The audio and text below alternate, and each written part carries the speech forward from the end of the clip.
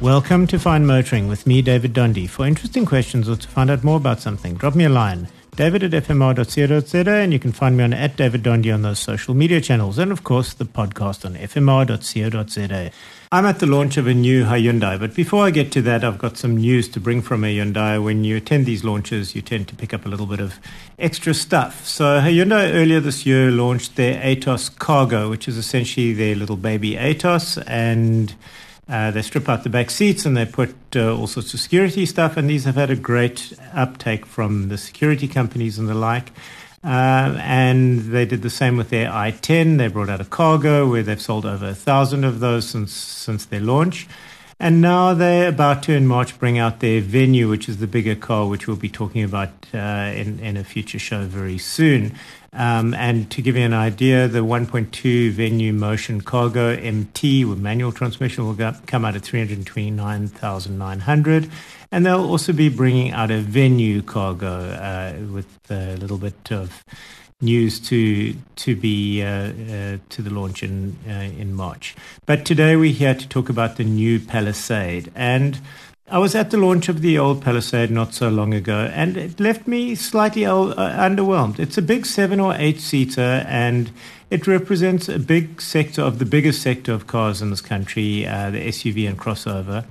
And Palisade sold 256 units since its launch in 2021. Quite interesting is the fleet cost, as Hyundai measures their repair cost, has been 104 Rand per unit per year. So that's the cost across the entire fleet of repairs, which is a stat that Hyundai gives us every year for every model and is a really cool one. Anyway, they have launched the 2.2 diesel 7-seater Elite all-wheel drive automatic transmission in both a 7 and an 8-seater, and very interesting, both at exactly the same price. Now, when we get to it, the front end is utterly different. It is a huge gaping maw with the kind of presence you usually get on Bentleys or cars trying to look like Bentleys. The rear is much the same as before, and from the side, I know it's substantively the same, but to me it just looks a little bit more elegant, a little bit more present, but all in all a great change. And the rest of the stuff is pretty much what you'd expect from a Hyundai. Fully loaded, dual sunroof, LED headlamps, daytime driving lamps, rear fog lamp, puddle lamps, which are new, and then the side repeater mirrors and all those kind of things. But that's not where the joy was for me. For me, the joy is that they've put in the things that the previous model should have had: radar, cruise control, lane keeping, those kind of things you expect at a car that's just over R1 million, and that's what it's sitting at, 1,070,000. And with that, you're getting a big center console, which works well with CarPlay and infotainment with Infinity's 12-speaker sound system, which was pretty impressive. Much better resolution on that bigger screen and all those kind of things. And you can split the screen. It's got proper cameras, 360-degree cameras, which was fantastic. You can connect 2 Bluetooth speakers at the same time. And then some interesting gadgets. There's a quiet mode, so you can cut the sound to the rear passengers if your kids are sleeping. And also there is an intercom for your back speakers, and they kind of are far enough away that I guess has some credibility. And then you've got terrain control. It is only available here in, let's call it all-terrain. Let's not call it 4x4, but I did take it off-road a little bit today. And it was capable for the kind of stuff that you can go on if you don't need a real 4x4.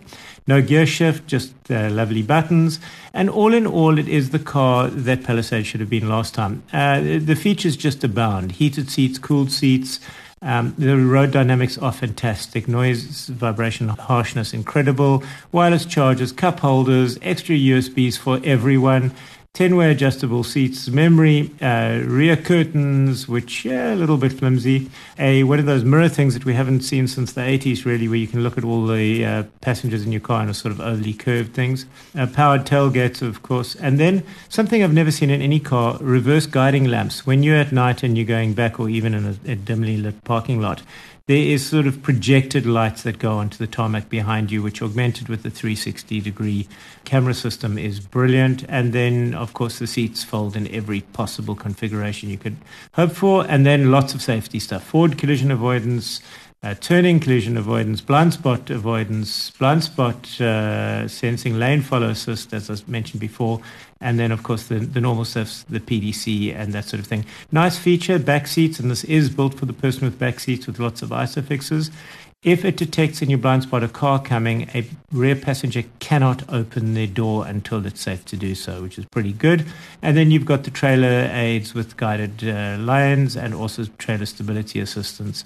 All in all, it is the car it should have been. It has got a 5-star NCAP rating. The engine is much the same as before, 142 kilowatts and 440 Newton meters.